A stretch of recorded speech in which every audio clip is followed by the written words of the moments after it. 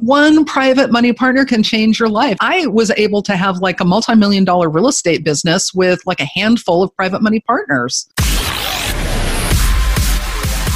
Welcome to the Seven Figure Flipping Podcast, where we take you behind the scenes of wholesaling and house flipping businesses. The systems and automation that we discuss will help you build a real business instead of another job for yourself. From beginners to those doing hundreds of thousands a year, we go deep into the details and strategies that are working today. And now your host, Bill Allen. Hey everybody, welcome to the Seven Figure Flipping Podcast. This is Bill Allen, and we've just finished up this marketing series of podcasts, and I have the pleasure to have been able to get a guest on the podcast now that has been kind of a pseudo mentor of mine for a long time, even though she has no idea that she was. And it was a book that I picked up in the very beginning of my real estate journey that really changed everything for me in the art of raising money. And before, we'll talk about it a little bit, but I was using a 50-50 JV partner at the time, and we were doing all of our flips together. So I was finding all the deals, doing all the work, and he was bringing the money, and I was splitting all the profit 50-50 with him. And when I realized that I could raise a bunch of money on my own, that relationship kind of changed. And he kind of moved out, and I started bringing in my own money and keeping 100% of the profits minus whatever I was paying in interest, obviously. So it was really a game changer for me. And if you're in our mastermind group, Seven Figure Flipping, and you've known me or anything like that, you'll know that I read hundreds and hundreds of books. I love books, but if you're looking for raising money, there's only one that I'll buy, that I'll send to you, that I'll recommend to you, anything. And I don't know how many books that she sold, but I've probably bought over 100 myself and just given them out to people over the past couple of years. So today I'm honored to be sharing the microphone with Susan Laster-Lyons. How are you doing, Susan? Doing awesome. How are you doing, Bill? I'm doing really good. And I'm excited about this interview because, Mike Simmons hooked us up together. And when I heard you on his podcast, I was just really excited that, now somebody has gotten kind of to you on the podcast that I know, and hopefully that he could recommend you, and really just talking to you and hopefully telling you my story and a little bit of my journey and how much you've changed my life and my business. It's really cool to be able to do that with someone. And recently I've had a couple guests on the podcast where they didn't even know that they were mentors of mine. And whether it was a book or a podcast that they have or blog posts that they wrote in the very beginning of my journey, and now to the point where I'm able to kind of pass that stuff down, it's really amazing. So you wrote a book called Getting the Money. And this book, and I love the other title on there. It's How to Raise $250,000 in Private Money in the Next 30 Days. It's kind of right on the cover. So if you're listening, what would it do for you guys if you could raise $250,000 in the next 30 days? What would it do for your business? What would it do for your life? And what would it do for the journey that you're on? And that's really what it did for me, was it allowed me to really grow and scale my business, which is incredible. So first of all, thank you for writing the book.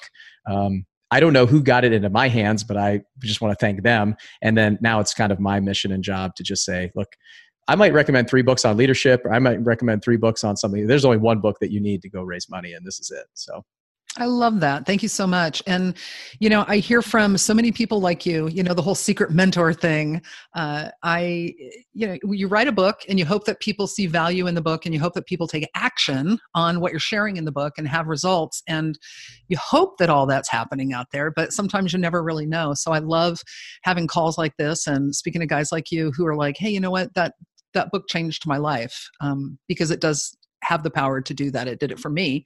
And that's mainly why I wanted to share that information with so many other people. So thanks for giving me part of your platform to be able to deliver some value to your folks. Yeah. So hopefully everybody that's listening to this is going to go out and buy one of those. So, and we'll get to that at the end. But the cool thing about this book is it really transcends any of the different niches of real estate too. So we're in the single family wholesaling and flipping primarily. I also, do some multifamily personally, but really our mastermind group in this podcast is pretty much directed towards single family, wholesalers and house flippers. And there's some buy and hold acquisitions, the sales side, but this also goes to the multifamily space, to the, anybody really, Airbnbs, all the different niches that you've covered here, which is really amazing. So regardless of what you're doing, this book can help you raise money in whatever venture you're in. And it even goes outside of real estate too, right? So we can. It does. Yeah. I've heard from so many guys who are in venture capital, right? Who have a business or an app or, a piece of SaaS business that they want to raise money for. And they're like, can we use these same principles? I'm like, yeah, they kind of transcend just an asset class or a specific niche, as you say, because the principles that I teach about raising capital in the book are, they kind of, it's appropriate for just about anything you want to raise money for and for whatever purpose you are going to be utilizing that capital for. So, yeah. Cool. Is it okay if we share some of the things that are inside the book? So some of the takeaways that I got from the book? Yeah, absolutely. Okay. The number one thing I think that I really resonated with you in reading this book is it's really relationship based. And I think everything that we do, from going into people, we buy a lot direct from sellers. So we'll just, send marketing, send mail, all this stuff. And if you are thinking about the other person and building that relationship, getting them to, like and trust each other, that's how you do business. And this was really that. It wasn't a, sneaky way to build a sales process or pipeline or this funnel or anything. It was really just, being yourself and putting yourself out there and just talking about, a win-win situation. Yeah, that's exactly what it's about. Look, back in the day when I first started in real estate investing, it was 1994. And I just remember I did all the same things, right, that you guys have all done. I went to all the same seminars and boot camps and all the things, started wholesaling, did residential lease options, single family fix and flips, single family rentals, multifamily rentals, kind of, scaled up and ran the gamut. And, the number one constraint in everybody's real estate business is capital, right? Lack of capital. So you have to have capital in order to grow a business. It's just a capital intensive business that we happen to be in, right? So my number one problem was money and getting access to it. And, at first I thought, well, I'm going to, put on a skirt and pantyhose and Spanx, get all dressed up and go to the, Wells Fargo wealth management, with all of our documentation. I mean, we had this presentation, that was so thick. I mean, we had so many pages of documents in this stupid presentation. We had to have a binder custom made to hold it all, right? And so here we are, my partner and I at the time, Eric, we were walking down in the banking district of Denver, Colorado, where I used to live. And we were just like kind of cold calling these banks and also had some appointments set up in advance to try to get them to give us a big line of credit so that we could fund our real estate investing business.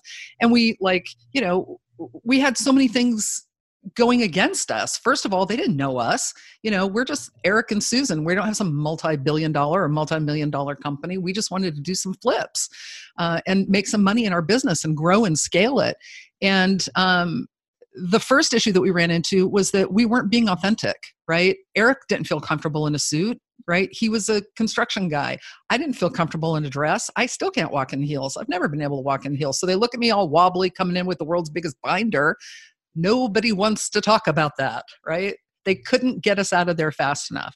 So I thought I was just going to be kind of relegated to hard money for the rest of my life, eating into like the majority of my profits. And, it wasn't until I finally had a real come to Jesus moment with one of my hard money lenders, who was cutting me off, by the way, to say, look, how do you do this, right? How do you get the capital and structure your private lending business to make these loans? And he kind of, peeled back the curtain and allowed me to come through and kind of see the inner workings of his private money business as a lender. So I saw it from his perspective, and I was like, oh, okay, now I see where I went wrong, right? Now I see what you are after as a private lender.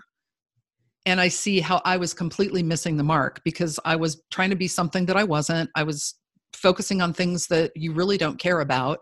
And at the end of the day, this is very much a relationship business. That's why it drives me crazy when, I talk to people who say, oh, I really love this approach and I want to use private money, but I don't want to have to talk to anybody that I know.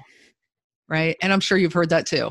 Yeah. I'm like, oh my God, right? Then no, this is not your business. I'm really sorry. You're going to have to find something else to do. But if you expect to be in business, especially this business, and you have a hang up about talking to people or sharing what you're doing in your business or inviting people to partner with you in your business, you've got a big giant problem that you need to try and get over.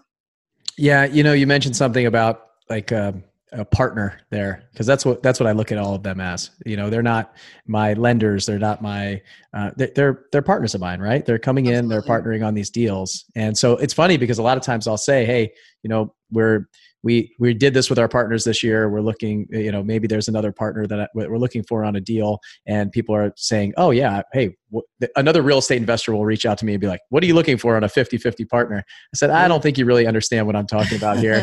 It's the underlying, I'm throwing out a net, obviously, and just seeing who's interested. But then we start having those conversations. So I love that concept of just being yourself, because, and putting yourself out there too, because the biggest thing for me, even before I get started, a lot of people, when they're getting going, like you're saying, I did that same thing. I put together this, like the past 2 flips that I had done. I went down to all these banks and I got, I found out who the vice president was at commercial lending there. And then I'd show up and they're like, it's really not what we're looking for in our portfolio right now. Or hey, maybe a trailer park, or maybe this is what we're looking for, but it's really not fix and flip single family houses. Right. And so I was afraid to put myself out there to the world. I was afraid to say, hey, I'm doing this. And I don't know why. It was just a mindset issue that I had, that I didn't want to tell anybody what I was doing until I was successful at it. And I think a lot of people see that, right? They want to. Yeah. So this is a concept that I talk about. And I call it your secret identity. And I talk about it in the book. Mm-hmm. And this was a problem that I had, and it's a problem that a lot of your listeners are probably suffering from as well. You don't want to tell anybody what you're doing until you're successful. Why is that? It's because you're something else, right? My own example, I started in the car rental business, I was in college. So I was a sophomore in college, and I went to work for Dollar Rent-A-Car at the old Stapleton Airport in Denver before they had Denver International Airport. And I was there for 5 years. And then I worked for Hertz Rent-A-Car, was with Hertz for 11 years, climbing the corporate ladder. So all my family, friends, acquaintances, everybody knew me as the car rental girl. Hey, if you want a good deal on a car rental, call Susan. She can get you a good deal wherever you're going. Oh, you need something to do with it, want to know if the insurance is a scam? Call Susan. She'll know, right? So it was all car rental. And I was always doing real estate investing or some sort of investing on the side. But I never wanted to share that because people would be like, wait, what? You're ruining my little box that I've put you in, right? Your identity that I've assigned to you. And I was also afraid to put it out there because what if I failed? What if I announced to all my friends and family that, hey, everybody, I'm doing real estate deals now. And then my projects just blew up and I couldn't make the business work. And then I would have to kind of retreat with my tail between my legs. And then my failure would become public to my friends and family. Look, your friends, your family, your acquaintances, they are the people in your life who want to help you the most. They can be your best source of leads. They can be your absolute easiest source of private money. That's what we call the low-hanging fruit of private money. But I have to tell you, 99% of the people that I work with and coach to raise private money always say to me, oh, no. I never want to start with the people that I know. I want to start with strangers because I think that'll be easier. And it's the exact opposite. They're making it so much more difficult on themselves because they refuse to tell people what they're doing because they're embarrassed or they have some fear, or they refuse to pitch the people who know them, love them, and trust them. And you just make it so much harder on yourself when you do that. Yeah, I totally agree. So I was a Navy pilot. So 15 years active duty Navy. I was flying helicopters and airplanes for the Navy. And wow. I remember when I kind of changed that secret identity, right? Because I was doing a house, but I wasn't sure. Like I did my first flip when I was in Maryland, and I wasn't sure if that was something that I would want to announce and everybody would know about it, because then they'd say, well, now why are you doing that? And what I find is that's that kind of mindset piece. You have a lot of people that it's really that Jim Rohn quote, right? You're the average of the 5 people you spend the most time with. Yeah. And a lot of times people are pulling you down. And what I found was the people that I was spending time with were the people who were saying, why would you go do that? Why aren't you spending more time doing this? Or I'll actually questioning what I was doing as opposed to giving me the encouragement that I needed to go do that. So part of that part of my story was that. And then the other part was what I found was when I started putting myself out there and I just said, okay, forget this. I'm going to follow your advice. So I found this book, right? I found this book and I said, it is relationship. It's everything that I do in my life is just relationship based. And then I do have the secret identity that I'm trying to hide. And why is that? Why not just put it out there? I put it out there and it was almost overwhelming, especially today. So many people are watching these flipping shows and they want to get involved and now they feel like they're part of it. So the people that lend money to me, they feel it's exciting for them. They're part of these. They can talk to their friends. My dad is one of my lenders, and he was in the beginning. Obviously, I can't use his IRA and 401k or any of those things that I've showed him how to invest in real estate now. So I help him, get some connections with people that I know.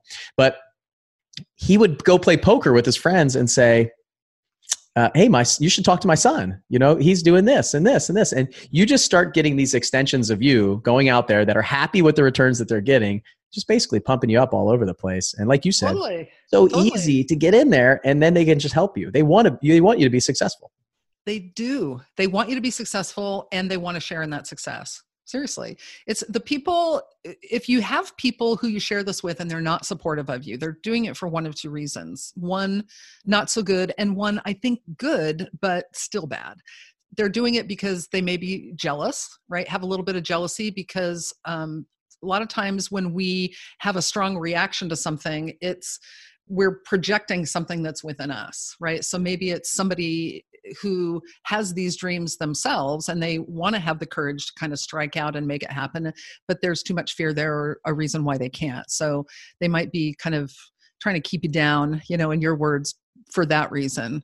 Another reason is, and I found this in my own family, was out of a need to protect me, kind of this weird misguided protection theory, right? Where, we don't want you to get hurt. We don't want you to lose money. We don't want you to get in trouble, right? So it was, it's kind of like if you're overweight and people are like, oh, we're not going to say you're fat, but we just want you to be healthy.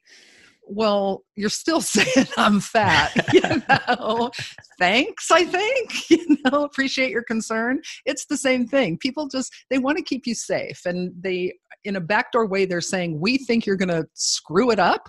So we don't want you to do that because we want you to be safe. And it's great, but it's not doing you any favors.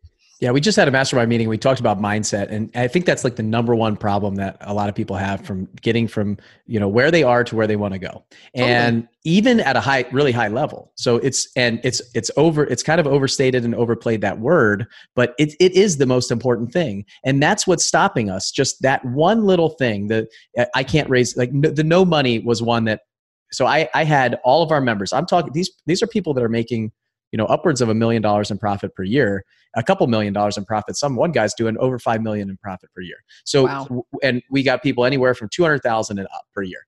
And I got a whiteboard out and I just said, what's holding you back? Just start, or what has held you back in the past, and just throw them out there. No time, no money, no connections, the marketplace, the competition, just you name it, everything gets thrown out there. And I really dialed into that money one because I said, you know what, this is a perfect one for me to key off of, because there was a time where I was afraid of this. And that was a mindset issue for me, was no money. But, your book was transitional for that. It was reading the book and then putting that into place, taking the action that's needed, and then raising millions of dollars, no problem. And now it will never, ever, ever, ever be a problem for me again. Nope. And there's people in that room who they're at a place where it is a problem for them. So you can get to a place in this mindset where once you start believing something and really knowing that it's true, it will never rear its ugly head. And there are things that will rear their ugly heads at us, but that no money one, we can just crush it. And because you can take all my money, drop me on the corner somewhere, and it will never be an issue. It might take me longer to find it, but it will never be a limiting belief of mine again. And there are so many of these things in our minds that are stopping us. But I think with the framework that you set up, and I do want to dig into the framework, is that with that framework and the proper action, and you start seeing success, what happens is you just go over and over and over again, just change that belief and it's gone. And hopefully everybody that's listening, there's people who are going, oh, these guys, they got a rich uncle or a rich cousin, or that guy, he said his dad is a lender. His dad is loaded. He gives him all of his money. That's not the case. And it's the relationships that we build. And every time we see success, our lenders start seeing success. I have people that every quarter I send an email to them about how we're doing. And every quarter I get a response that says, hey, I got another 100,000. I'd like to reinvest it. I'd like to do it. So it's almost like you've read the book. Yeah, it's managing the expectations of my lenders, right? So it's like one of the last chapters towards the end of the book. So yeah, you got to treat them well. You got to manage it. It's not like, look, and that's a concept I talk about in the book too, is like the power of one, just one, right? One private money partner can change your life. It's not like you have to, people are like, oh God, now I have to put pitching, and I have to go out and pitch people like every time I have a deal. I'm like, why? Why would you need to do that?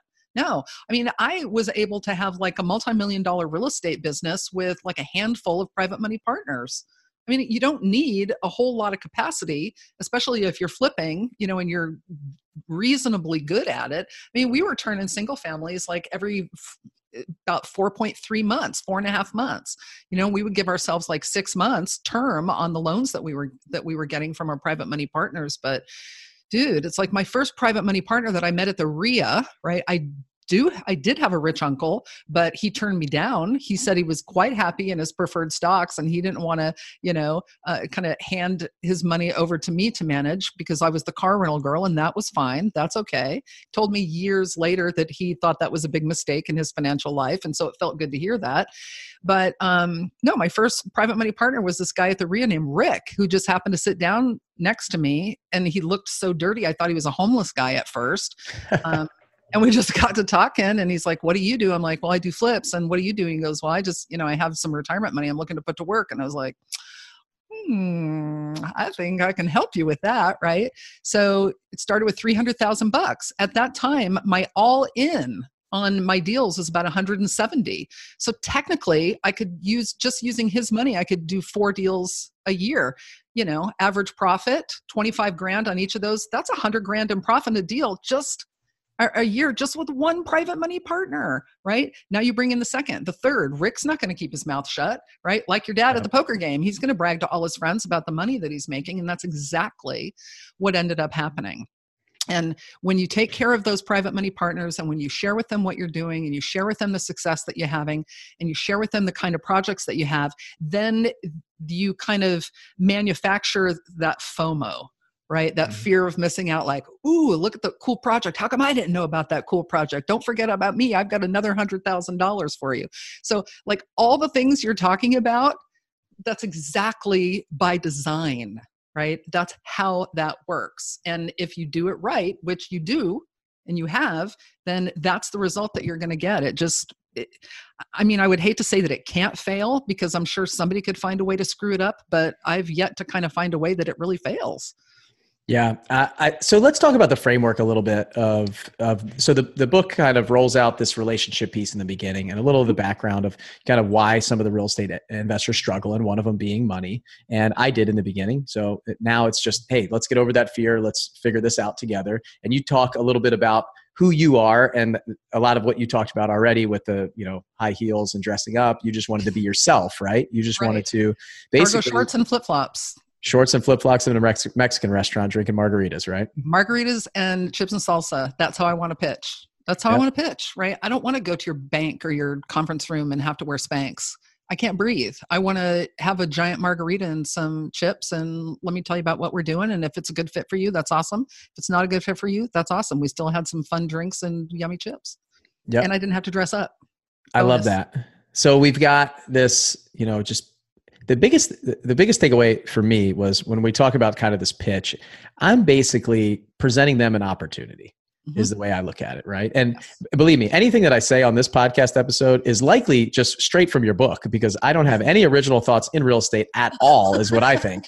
Like it's just all repurposed, restructured Frankenstein model. I find what's successful and I model it myself. And I find that's like my secret weapon, is that I can take all this stuff, curate it, and then just put it into place the proper way to be able to build my company. I don't actually think that we've done anything original at all. And I'll be the first one to say it. So go ahead. You've taken existing frameworks and probably put your original spin on it. And, you've kind of mixed in your own mojo and your own uniqueness in there. And that's what gives you the secret sauce, because don't sell yourself short. All right. I appreciate that.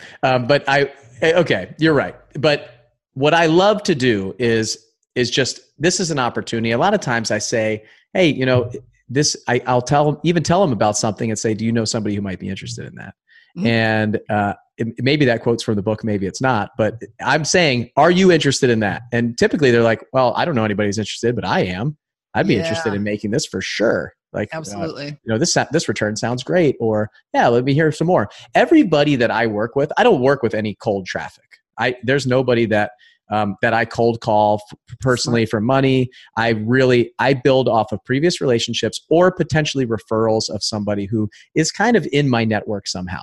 But I've done a couple of those calls where people I haven't known who they were, and it was kind of like a friend of a friend, and it was uncomfortable. I felt like I was selling something. I didn't like it, and it just they weren't really interested. So I feel like the know, like, and trust thing. If I go back to that, all the people, I have millions of dollars, and it's all people that know, like, and trust me. And if we're just kind of getting to know each other in the beginning, it's built up with that trust over time. But I have previous commanding officers of mine in the military that are my lenders. I have family members. I have kind of extended family members. I have some friends. I have other real estate investors that I've worked with in the past. And now I lend money, and I don't lend money to anybody that calls me. I only lend money to people who pretty much they're in the mastermind group. I know they're successful.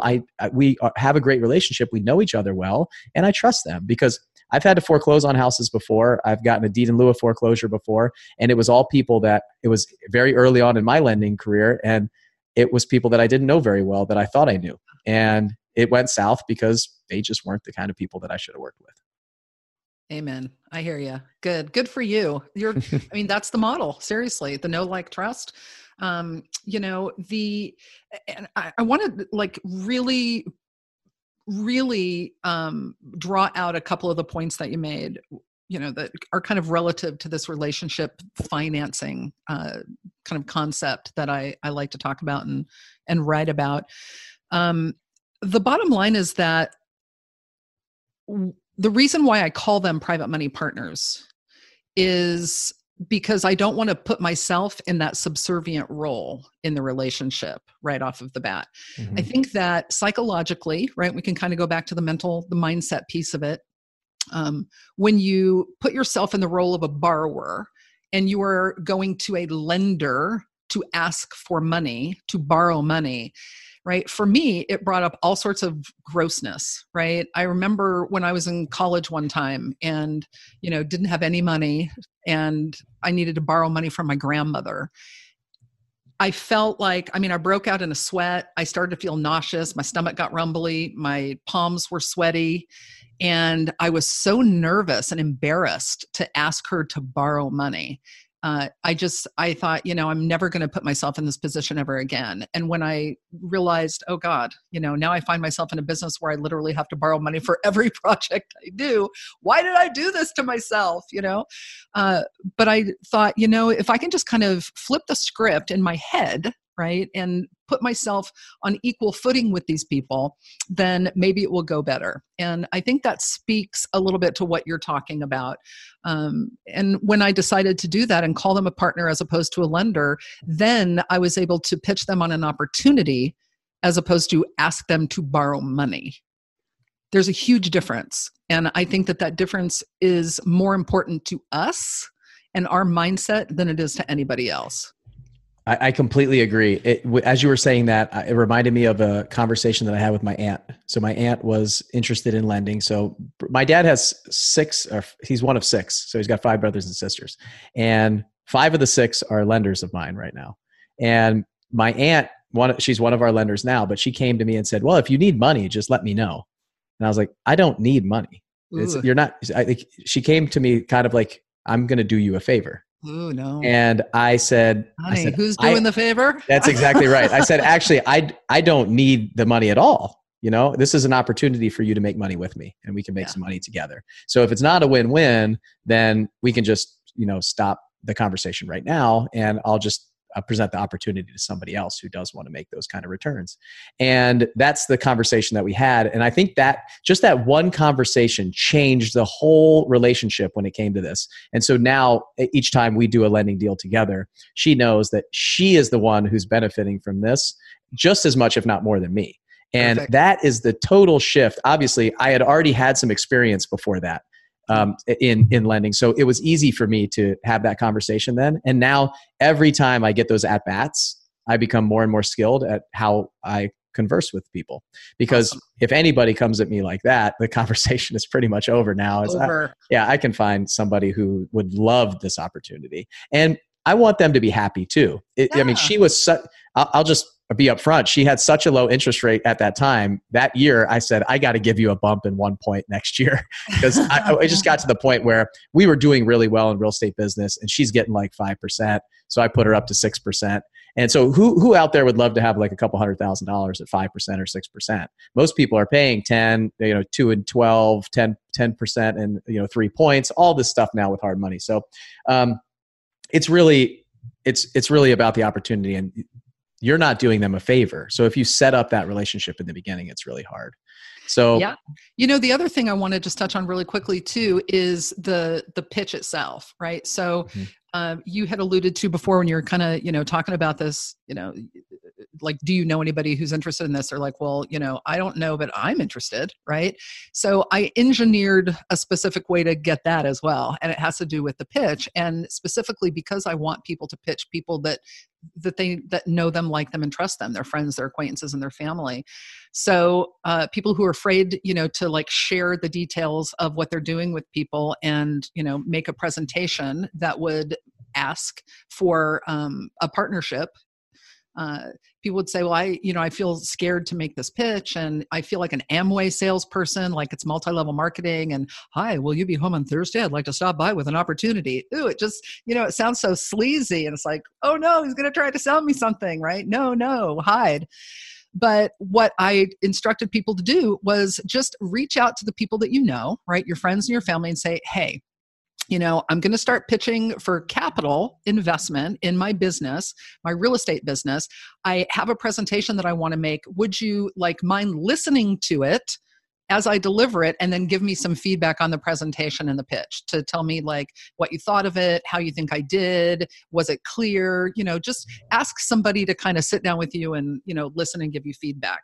And that is how we engineered that reaction, right? So I was able to kill two birds with one stone, get the people who are afraid to pitch actually pitching under the pretense of they're just asking for feedback. And then what invariably happens is the people are like, okay, well, yeah, that pitch needs some work, but how does this work? I want in, and so then they're like, oh my God, I didn't mean to, but now I have 4 private money partners. How did it happen? I'm like, well, it happened by design, right? And that's the beauty of being able to work with people that you already know, like, and trust. Okay, that's a gold mine right there. So I hope you guys all wrote that down. So if you're uncomfortable getting going, just reach out to somebody and have them listen to you. No pressure, no nothing. And typically, and reach out to your richest people that that have the most money in their bank account. That's an interesting. I was that in the book? If it wasn't, you need to do an update. I don't think it was. No, it wasn't. It wasn't. That was later in my coaching when I would work with people because they were too afraid to pitch. That's a gold mine right there, and I love that. Maybe that'll be in the sequel. That's what I was gonna say.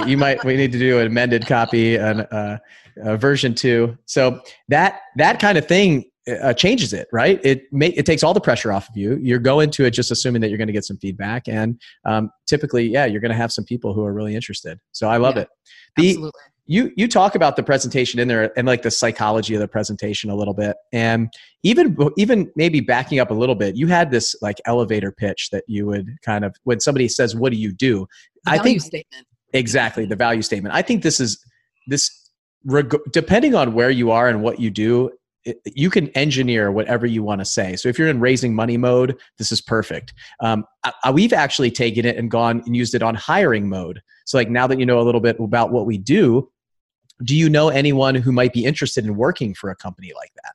And really get referrals for somebody who we could actually hire in our business, because we're constantly hiring and looking for people. So if you're in money raising mode, this value statement, you can almost tweak it and design it depending on what you want. Totally. But this beginning, it all kind of stemmed from that, like reading this book and saying, okay, well, I've raised money using this. What else could I use using this where it's my first kind of elevator statement or pitch to them? It's like your business card, right?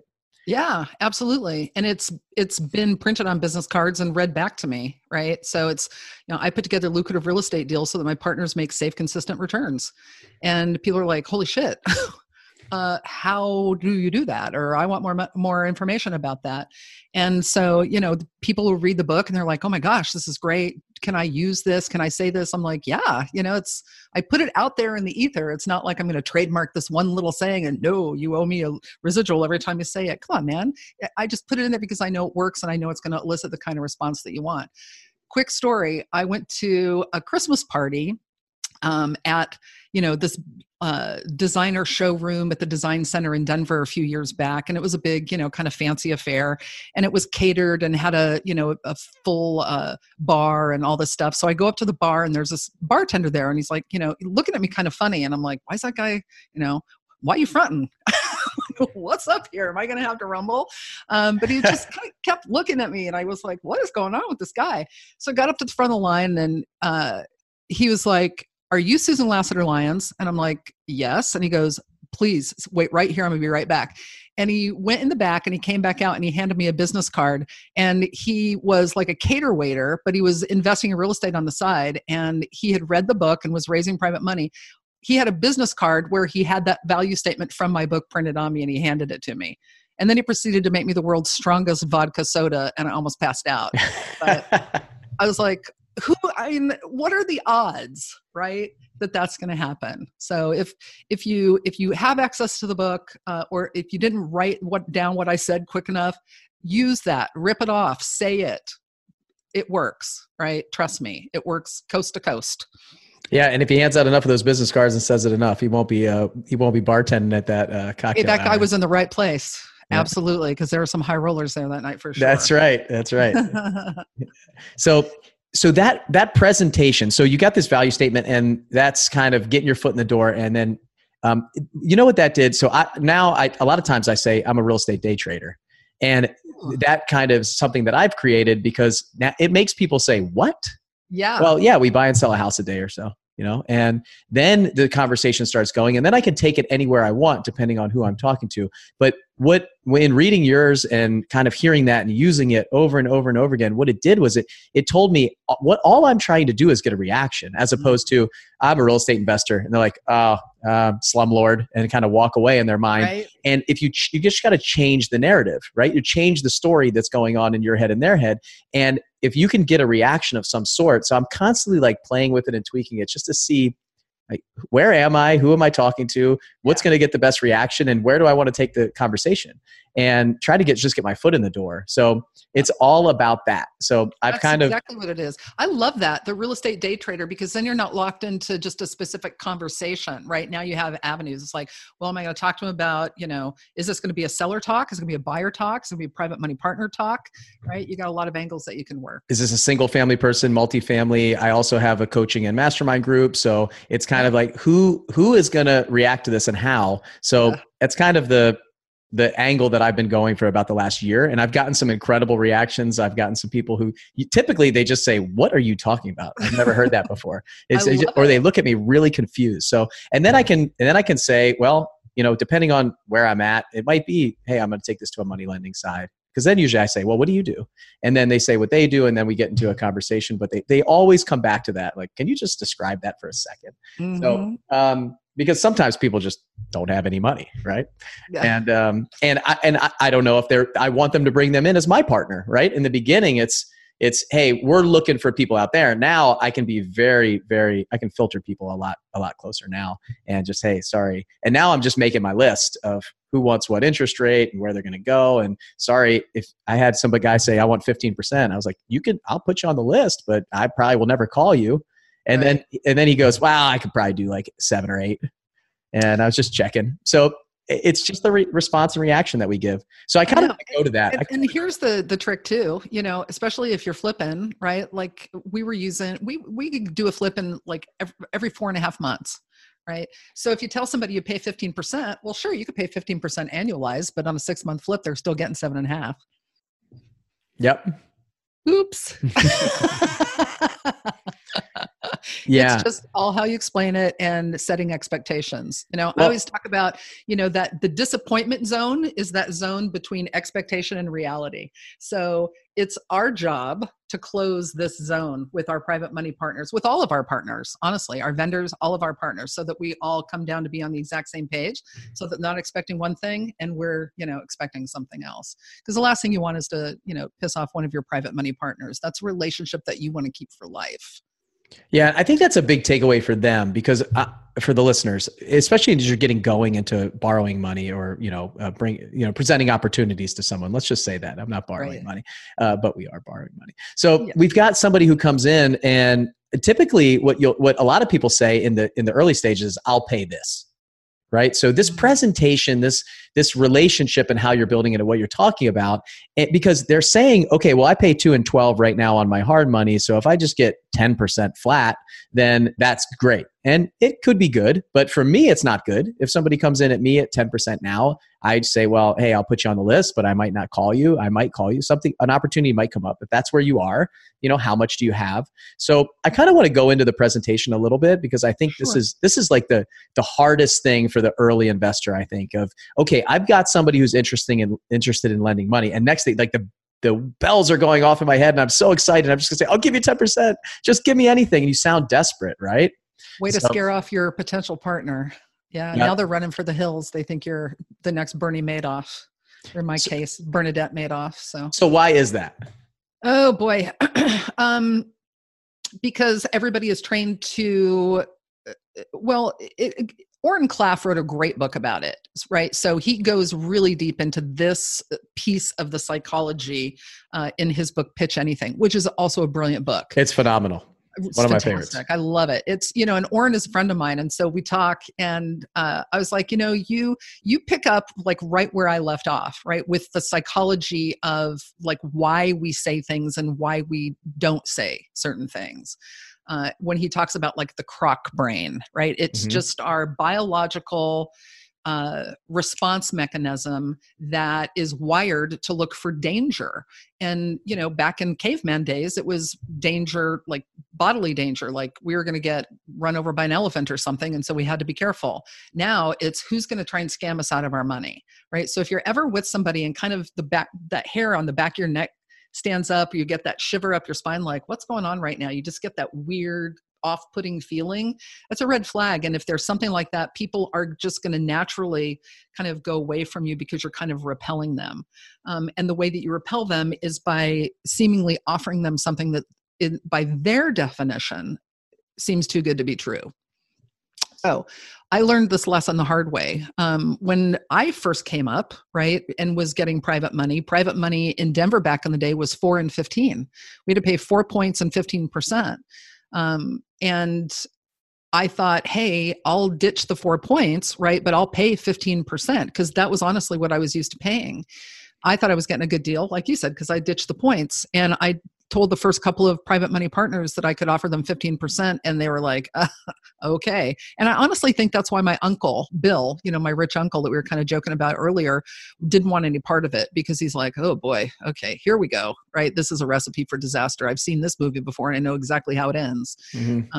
So once I just completely eliminated any talk at all about what I intended to pay someone when I was pitching them, then my success rate skyrocketed.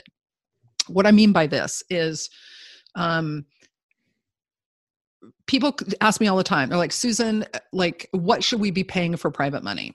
And I never answer the question, except to ask another question. I always say, I don't know. What can the deal afford to pay? Right? So the first step is running your numbers on the deal to understand, what can I afford to pay for debt? Right?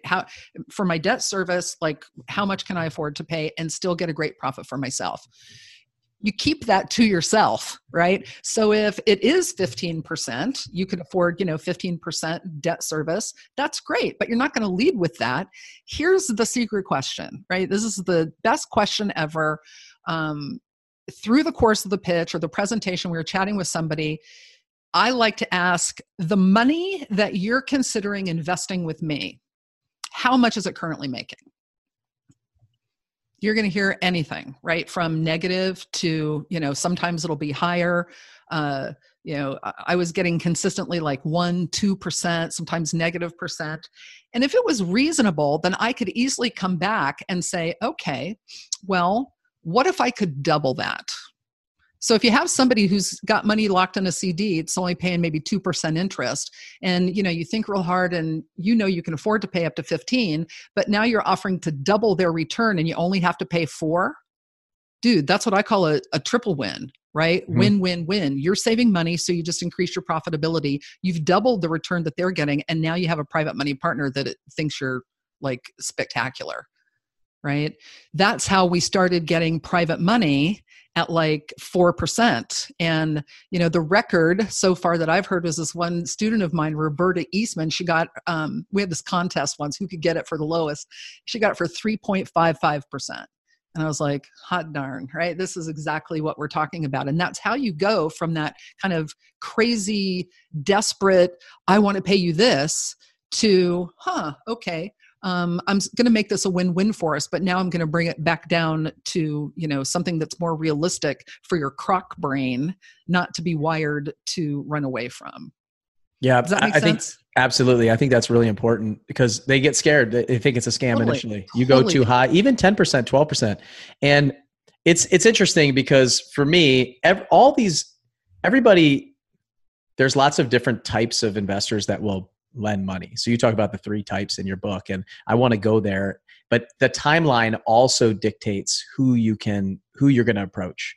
Because a lot of people, those relationships, sometimes it takes time, right? Like my aunt, who's like, hey, if you need some money, I can help you. And then it took a little bit of time for her to kind of warm up to it and really understand it and say, okay.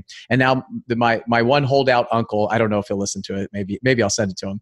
He's the only one of the brothers and sisters who's not an active investor in our business right now. And he came to me about a year and a half ago and said, hey, I'm interested in hearing a little bit more. So I talked to him about it. I know he's got an IRA that's probably got a million or 2 in it. And it's on his timeline now. He's getting comfortable with it. He's understanding.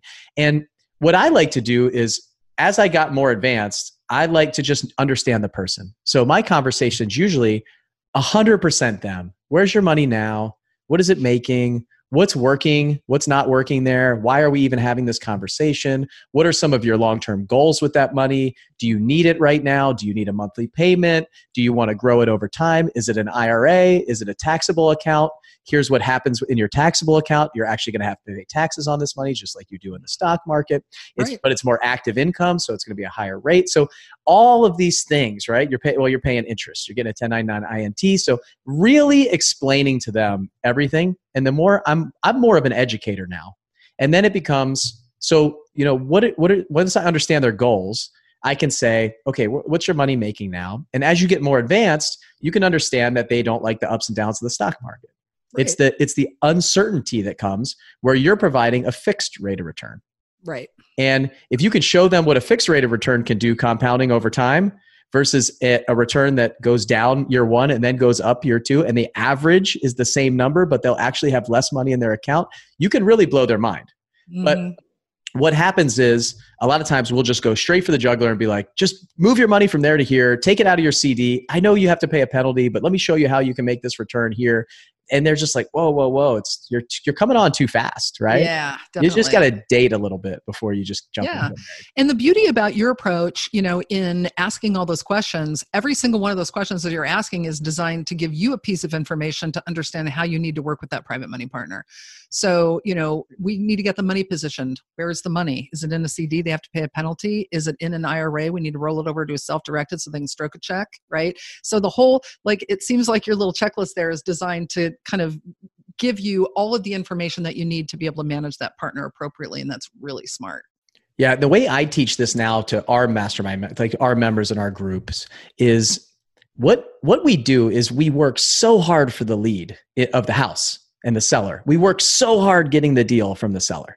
Mm-hmm. And then we just lay down and roll over for our private money lenders. We're like, we'll just give you anything. Mm-hmm. But we don't look at it like this the same way. It's a funnel. You're bringing leads in, you're converting these leads into lenders, and you're actually negotiating with them just like you're negotiating with the seller. But if you can find that win-win and you can really treat them, going back to the beginning, this relationship business, we really get to the point where we're working just as hard for the money as we are for the lead and the deal. Otherwise, you're just giving it all away. It's so hard to find a deal right now. The market is competitive. I'll be the first one to say it is. And we work so hard to go grab that deal, but then we just lay down for our private money lenders and let them run the show once we get the deal. It doesn't make sense. If you treat it the same way as you do all the sales training and negotiation, I'm just getting information. I'm just trying to figure out what's their why. Why are they doing it? Why? Hey, sometimes I'll say, well, if you're making 15% of the stock market, why don't you just leave your money there? It's like, why are we even talking? Yeah. Why and are then we conversation? And their answer is usually, well, I didn't make 15% last year. Last year I made 7%. Right. And next year I'm concerned and I'm about to retire.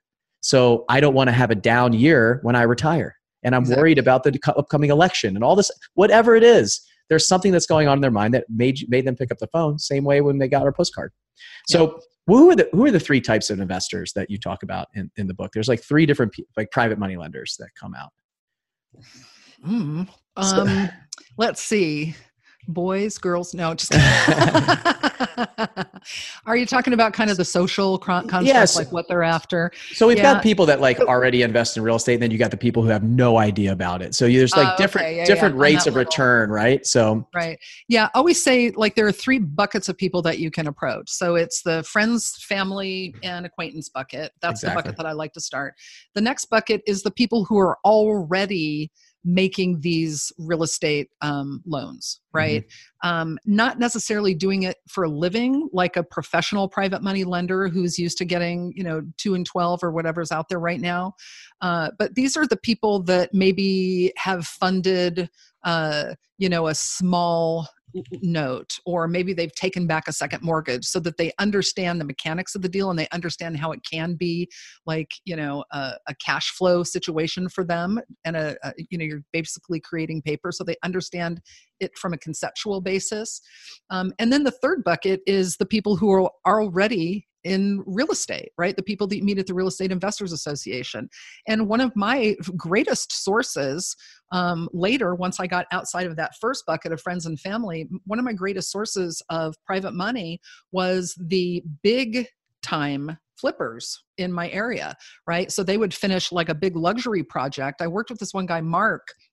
He did these really gorgeous, huge, multi-million-dollar luxury projects in downtown Denver and the surrounding areas. And they would work on these projects for a couple of years, and then they'd finally sell them. And then he'd have this giant pot of money, right, that was just kind of sitting there not doing anything while he's looking for his next project. And so I was able to work with those guys and say, guys, why are you just letting your money sit idle or keeping it in your business checking or business savings account for a pittance in interest? Let me put it to work for you, right? On a short-term basis. We're turning these flips every 4.5 months. By the time you get a project, you'll be out of it already, right? We can get you your return back and get your principal back in time for your next project. And that became a really great source for us. And, then you get to avoid all the kind of the educational component discussion about how real estate works. And you don't get somebody kind of breathing down your neck at a job site asking, why are you using this finish on the countertop instead of granite? And those kinds of weird conversations that you don't necessarily want to invite a micromanager into the mix. But yeah, so it's, your friends, family. Bucket number 1, I'm always going to say start with that bucket. That is by far the easiest, no-brainer, low-hanging fruit bucket of private money. There is a ton of money in there. Once you go outside of that, then I would go to the people that are already active in real estate. And then third, I would go to people who have already made some sort of real estate loan. Not on a professional basis. It has to be more on a personal basis, or else you're going to end up in a 2 and 12 situation again. Yeah. And I look at those 3 buckets as the bucket number 1, friends and family, being the cheapest bucket. That's the one that I know but it also typically takes the most time.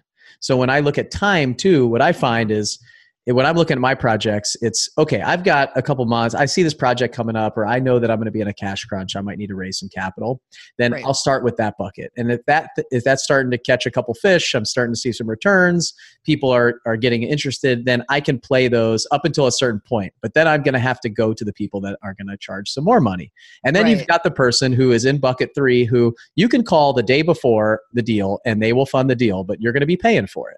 Yeah, so absolutely. That's kind of the structure that I tell a lot of people to follow. So I took those 3 buckets, and then I look at my time also, because, like, for example, I got a call on Friday of somebody who needed money. He got it today from me. But my numbers are not exciting for him, but if the deal can afford it, like you said, what can the deal afford? Then he knows what we've done deals before, so he knows what my rates are. And Absolutely. We don't have the conversation that we're having right now between me and him. I tell him what my rates are, and he decides whether he's going to pay it or not. And that's it. Right. That's because you're a pro, right? Right. We don't want to deal with you. We want to deal with Aunt Sue, who took back a second mortgage back in 1983 and thought it was cool and wants to try it again. Exactly. And the other people that I put in that second bucket that hopefully will help some of the listeners is I look at it as somebody who is kind of just savvy in investing in general. So they're probably a lot of their money is in the stock market, but they understand, they might be able to have a discussion with you between just regular stocks, picking 1 or 2 stocks versus index funds, or they might know what expense ratio is when you start talking about some of that stuff. So it's somebody who is investor savvy to me. And so they're going to be somewhere around, I don't know, maybe they want 7 to 8%, something like that. Whatever the average of the stock market is throughout the last 20, 30 years, that's probably where they're going to start, is they want to see those kind of returns. You got the pro or somebody who's in that bucket 3 is probably, 12% or so, something like that. And then, like you said, Aunt Susie she's making 1% and you can double it. And so that's really where you want to start. And I love the IRAs and 401ks. That's really just a gold mine, because those folks typically don't need monthly payments. So they're not looking for that. They're just looking for that money to grow and compound over time. So you can, forego the monthly payments on your project and do a balloon at the end. Totally. And things like that. So that's really, and if you can figure out how to understand. So I moved my money over after I read your book. I started raising some money, and I was even scared of the IRA. It sounded, I had an IRA since I was a kid in the stock market, and I was in real estate, and I was still hesitant to put my money over there because it sounded like, I was like, are these banks FDIC insured? What? I don't really understand it. Is this really legal? Because I was brainwashed by the system. So now I moved my money over. I found a great IRA company that I work with, and now I understood the process. I had filled out all the paperwork. Now I'm able to help my clients do the same thing. Right. And it's so easy to walk them through it. And now I found a great partner who they do it all. I don't have to do anything, and they'll handhold all my lenders through it because I've brought so much money through their system now. And Love it. Right. Now you've got your system and your process down. Mm-hmm. I also want to raise a point here, because this is a big question. And that is, when do you actually raise the capital? People are always waiting until they have the deal before they start pitching. And that is the absolute backward way to do it, because, going back to that desperation mode that we want to avoid, right? When you have something under contract, the clock is ticking, right? You have usually a maximum of 14 days before your earnest money goes hard and you lose it, right? If you have some sort of a contingency for earnest money or financing or whatever contingency you're writing in. And so once that clock is ticking and you start pitching, now you're really coming at people, you're coming in hot, and they're going to be like, whoa, what is happening here? You just reek of desperation, which is why I always raise capital when I don't need it. It's like banks. They're only going to give you a loan when you don't need one. When you really need a loan, good luck. Right. But it's like when things are going great and you got plenty of money, maybe now's the time to get a big loan from the bank in case I need it. Same concept, right? Start building your private money. I call it the capacity list. It's just, you said you just list everybody by the rate of return. I would list them by the rate of return that I promised them or what they wanted, the target rate of return that they were seeking, and the amount of capital or capacity that they had to lend. And then it just becomes, you're just going down the list. All right, Joe, you have this much. Do you want in? Yes or no? By the end of the day, let me know. No, I'm out. Okay, Bob, here's what the deal is. And instead of putting yourself in that weird desperation, running around like a chicken with your head cut off mode, trying to raise capital because you have a ticking clock, right? Now it's super easygoing, super simple. It's like, awesome. I'm going to, like you say, add you to the list, and I'm going to give you a call when I need you, if I need you, depending on what they want. So always be raising capital before you have the deal. You give yourself so much more opportunity. You're talking about how competitive it is out there. It's not that competitive when you stroll in with a blank check. Yep. You can beat anybody. Bring it on. I'm glad you brought that up, because I think that goes back to the secret identity piece. A lot of people don't want to talk about a deal or about raising money until they have one. And they're trying to hide what they're doing until they see success.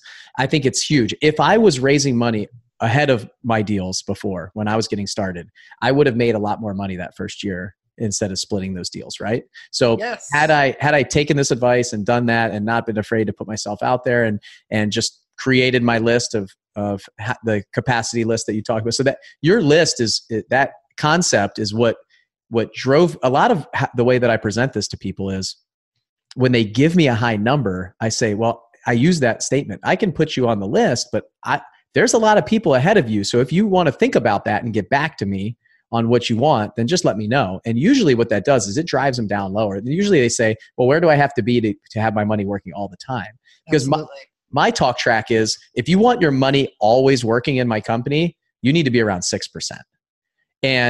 But you can be at 8, that's fine, but your money might only work half the time. So if you want to work with us half the time, then you're really only going to be making 4%. Yeah. So if you want to make 6, I make sure it's working all the time. And this is what a lot of these hard money lenders, like you talked about, they'll do is they'll make sure that they have this money, because they know if their money's working at 6 and they're paying 2, they're turning around at 2 and 12, that they only need to work these people's money like 3 months. So they can have it in the bank and just continuously churn it. Totally. Absolutely. So it makes a lot of sense to do it this way. You said it in your own words, right? If you would have raised money before you needed the deal, you could have made so much more money back in the day.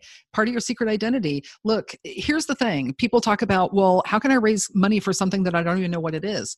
You know what you're doing, right? You know, if you're a single family investor, or if you're like a residential multifamily investor, or a large scale multifamily investor, or an office investor, or a mobile home park investor, whatever it is, right? It's not like you're going in blind. It's what I call a semi-specified offering, meaning I can get down and say, look, we're going after single family homes in the following zip codes. The price target is this. We're usually all in at $170, right, per project. These are the kind of finishes that we do. And this is how long it takes us to flip them.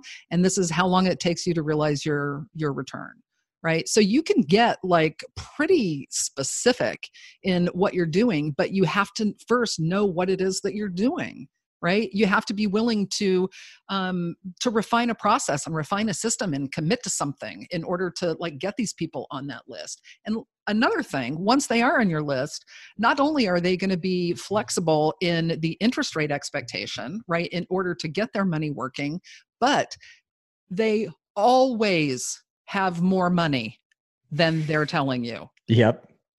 Always. 100% of the time. I guarantee it. Nobody is, if I have a total capacity of $1 million and I just meet you and, you're like, hey, Susan, I have this project and and I'm like, all right, well, and you say, well, what are you working with? Oh, I'm probably working with about $500,000. I'm never going to let you know exactly what my total capacity is, because I just want to test you out with a little, right? To let you prove yourself to me and make sure that this is going to be a good partnership. But man, once you get that first deal done and somebody gets that check back and they start seeing exactly what you're capable of doing, now all of a sudden they're very willing to reduce their interest rate. And look, all of a sudden now they have like $500,000 more than they said they had initially that they want to dedicate to you. Right? Because you've proven to them that you can put it to work and that you do what you say you're going to do. And that's all this business is. That's all this business is. Do what you say you're going to do. And you will never have a problem with a private money partner. You'll never have a problem with the Securities and Exchange Commission. You'll never, ever have a problem with another investor, ever. You'll be fine. Just do what you say you're going to do. And that's how you keep yourself safe. Yep. I think you nailed it there. That people just want to dip their toe in the beginning, see how the water feels. and then they're going to jump all the way in. And I'm no different. So there's people that I lend money to that listen to the podcast. Just so you know, if I told you that I have this much, then let's see how you do. And then I might have some more. And that's the way it is. There's no doubt about it. I'm not going to go all in right from the beginning. Okay. And if you guys came to our event this year at Flip Hacking Live in 2019, you heard me share a story about how I lost $70,000 on a house. So I told them about a flip that I did. It was right on a railroad track. I made a lot of mistakes. We kind of didn't think so this house was on HGTV. So it was on one of the HGTV shows, and we lost 70 grand on it. But my investors, I had two lenders on it. I had a first and a second on this house. It was an expensive house in Pensacola, Florida. And they made $50,000 combined on this house, and I lost 70. So those lenders, I could have called them up and said, hey guys, I got a problem here. We're going to lose money on this house. Your interest rate's a little bit high. Loan was a lot longer than I thought. What I'd like to do is return your money, just the principal, and then we'll do another deal again, or decide. Like could try to negotiate that, right? Or I could pay them the $50,000 that they're due, and then I could take the hit, lose 70, and be on my way and call them the next time, and they'll lend me over and over and over again. Absolutely. So, I mean, if you're listening to this, just ask yourself, what would you do in that situation? Because I'll tell you what I did. I paid them. They didn't even know that I lost money on the house. And we just kept going. And we do a lot of volume. So if that was the only house that I was doing, I would have been in trouble.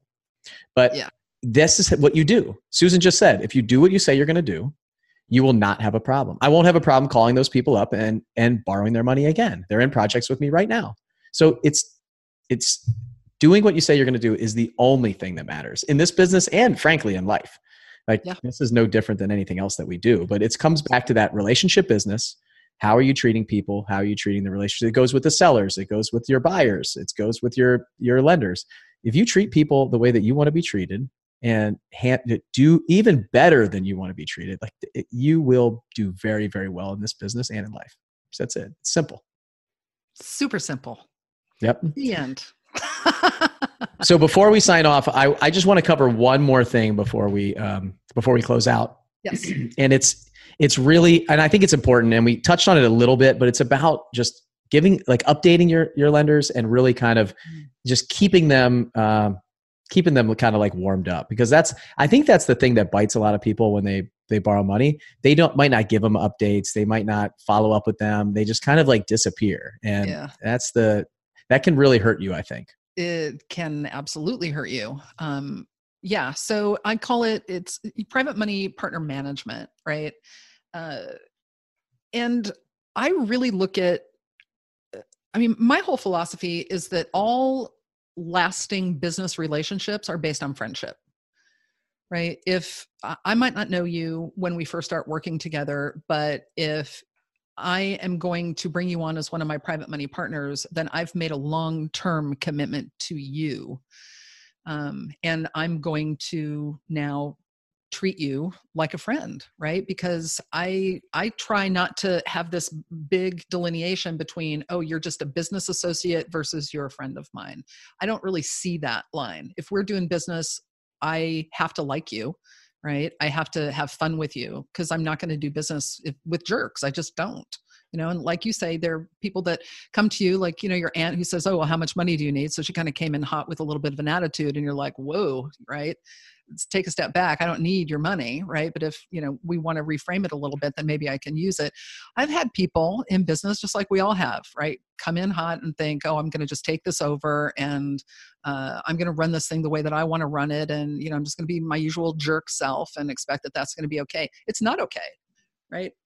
I have a very strict no assholes policy in my business, and I don't care what capacity you are in my business, you don't get to act that way. So the first thing is that if I'm making a long-term commitment to you in business, then like it or not, we're going to be friends. So I like to do things that cool friends would do, right? When we lived in Denver, we lived right downtown. And so I had a friend who, was really into hockey, and they had a suite at the Pepsi Center. but they were hockey guys. So when you have a suite at one of these arenas, you get all the tickets for all the things. And so that's where the Nuggets played as well, basketball games, but they didn't have any interest in basketball. So then I could buy the basketball suite tickets. And the suite it holds about 12 people, and you can have catering in there and food and alcohol, and it's a pretty cool experience. And so I just thought, this is going to be the absolute best way to do kind of my business entertaining. And so if you were one of my private money partners, then you knew that this was one of the perks that you got. You got to go see the Nuggets in the suite, right? And so it held 12. I didn't have more than 12 private money partners, and we would regularly party in that suite. And it got to be something where instead of people would come and say, hey, I want to work with you on real estate deals, people would say, what do I have to do to get in the suite? Right? I would also, at holidays, I would send people bottles of Dom Perignon champagne, right? I would celebrate our anniversary, right? Not their birthday and not their like wedding anniversary or whatever, but I would always celebrate the anniversary of the closing of our first deal. And I would make it a big deal. So I'd send them like flowers or champagne or something that I knew that they liked with, like a card saying it's our anniversary, and that always got a big laugh. It's just, you made the comment before about like, what would you expect? How do you want to be treated? If I'm investing in your business and participating in the growth of your business, right? And I'm a long-term partner in this business, I expect to be treated a certain way. I don't expect you to ghost. I expect you to take my calls, and I expect you to interact with me. And if that interaction can be fun and recreational and cool, then even better, right? I worked with this one guy once who, like, he only called people and spoke to his private money partners when something went wrong. He's like, well, I need to communicate the bad news quickly. I'm like, well, sure, but what else are you communicating? You're not communicating any good news, right? So the only impression that these people have of you and what you're doing is that you're doing all this stuff wrong because you only call them when there's a problem. Absolute wrong way to do it, right? Obviously, you're going to deliver bad news quickly, but it can become one little tiny layer in all of these other layers of goodness, right? And so then it's not as bad and it's more manageable, and they're more committed to helping you find a solution as opposed to saying, oh, well, you ghosted on me. Now give me my money back so I can ghost on you. So it all comes down to relationships. And I think those business relationships are based on friendship, and those friendships can evolve, and you need to treat people like you would expect to be treated in the same exact situation. Well, I'll tell you, I'm really glad I asked that, because my mindset on this is I send out like a quarterly update, basically a business update of what we're doing, so they can see how the company's going. And that's great too. It's great.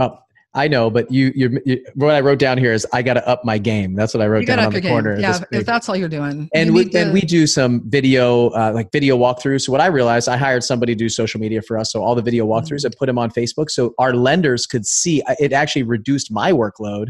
And so she does all these walkthroughs. Then the lender can see, oh, there's my property. It's at this point. So before I was sending update, hey, we're here and we expect to be done by this date. But now it's all in the video. It's all on our Facebook page. We get, comments, likes, all these people jumping in on our Facebook page.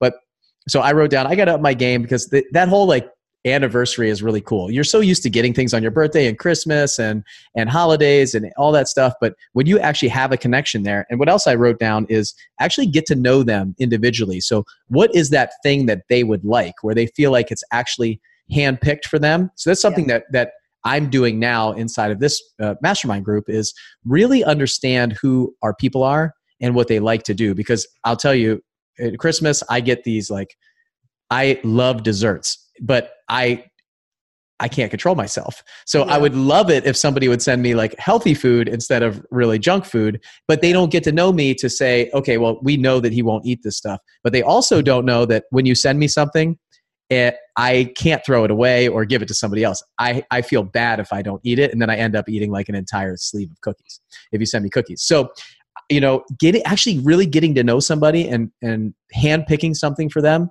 that is a total game changer in business. Huge. Completely. It's huge. I even talk about this in the presentation, right? That's part of the pitch, right? Is I think there are two components to a successful pitch. And one of them is something that I call the coolness factor, right? You need to figure out what is cool in what you're doing so that they're attracted to that. And the second is alignment, right? Find out, like, what do you guys have in common? And so you're, as you explore that, right, all that stuff is just going to come out anyway, right? So if I'm into dogs and I had a German Shepherd that was like my soul dog, that was the best dog that I ever had, Dexter, and I see that you're into German Shepherds, dude, you're going to have a hard time shaking me as a friend, because now I love you just because we have this alignment factor, right? And I guarantee you the flip side is true, where they're like, oh God, if she was in love with a German Shepherd, she can't be all bad. She's not going to lose my money. I'm going to do some work with her, right? So you have to get to know these people, right? It's a huge mistake. You talked before about you work so hard to get the seller lead and then you just fall down and roll over with the private money. Same thing. You work so hard in pitching these people and getting access to the capital that they have, and then you're just going to ghost on them, and you're not going to make them feel special, or you're just going to like maybe send them a check once every 6 months and say, hey, you want to do it again? That's no way to treat people. Yep. Right? That's no way to treat people. I mean, you look at retail establishments, it's like, why do you think they have like loyalty cards? And why do you think that they try to learn your name and, try to, I got a personal shopper from Chico's that like reaches out to me every 10 minutes, like, come in, I want to help you and only you. It's like, all right, I'll get there eventually, but dude, but this is the kind of up-leveled experience that we all want. Right? It's not just making a good return on our money, because honestly, we can, stock market's going gangbusters right now. We can throw our money at something and probably make a hell of a lot more than 6 or 7%. But it's that relationship and being part of something. And I got to tell you, I'm jealous of you guys, now with social media. We didn't have social media back when I first started doing this back in the 90s. And oh man, from just a communication perspective and using it as a tool to showcase what you're doing so that you can just attract private money partners and other partners and vendors even, and seller deals and buyers, just from what you are able to put out on social media. It's huge. It's absolutely huge. And it comes with a sense of pride when somebody says, that's something that I invested in. I made that possible. Look what we're doing. Look what my partner and I are doing, right? That's an amazing experience that you've given someone in addition to a really great return on their money. Yeah, I really love that. It's just maintaining that relationship is so much easier than going out to build another one. And if you listened to Susan earlier, that they only gave you 100,000 of the 500,000. So if you nurture and maintain that relationship and build that relationship, you're going to unlock the rest of it. And totally. And it's just so much cheaper and easier and less time. I mean, look at your time as the most valuable commodity that you have. You're going to go spend time looking for somebody else because you ruined the relationship, the good relationship that you already had. So, okay, I'm up in my game. You just got me to spend more money this year. If you're one of my private lenders, this is your favorite podcast you've ever heard that we've done. So expect just got a champagne. That's right.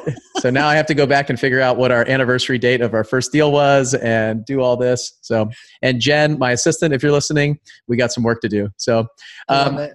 Susan, I think this will be probably one of the most popular, if not the most popular podcast that we did. Not just for what we talked about, but you're probably the easiest person and coolest person to talk to. Just you live the principles in your book of that relationship and just being kind of down to earth kind of person. So I really enjoyed talking with you today.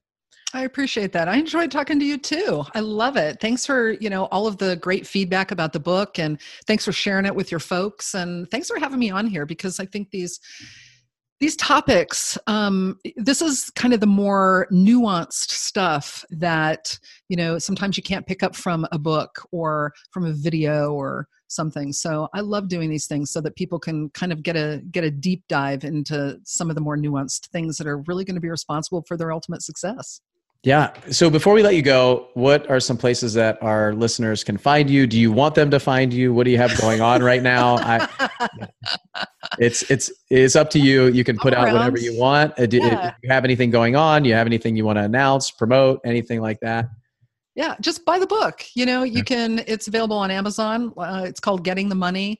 It's over at gettingthemoney.com. If you want to look me up, I'm at SusanLassiterLyons.com, and you can kind of see what I'm working on there. But, this isn't a big sales pitch. I just like to come on these things and give value and talk about this topic that's really very near and dear to my heart. Awesome. Well, I'm going to probably buy at least another 100 books over the next few months. I love to give, this is my favorite one to give out. If anybody asked me about money, I said, look, somebody spent a lot of time writing everything that I know and putting it in a book, and it won't take you very long to read. It's a very easy read. I read it every year. I just go through. I love it. I have it on my Kindle, and I just rip through it on my Kindle. I absolutely love it. So I recommend everybody that's listening, pick it up and support Susan. She's awesome. She came on this podcast. She put all of her secrets into a book for all of you to learn, and it can help you in anything. If you're single family, multifamily, whatever you do in anything, any aspect of your life where you need some money for it. I don't care if you own a bakery or coffee shop or shoe store. I mean, it'll help you for sure. Yep. So thanks for spending time with me today. I really had a good time, and I can't wait to kind of put this out for our listeners. I think they're really going to get a lot from it. Awesome. Thanks. All right, Bill. Susan. Thanks. Thanks for listening to the 7-Figure Flipping Podcast with Bill Ellen. If you want to grow and scale your house flipping or wholesaling business, check out more insider tips and strategies from the nation's most successful real estate investors at 7figureflipping.com.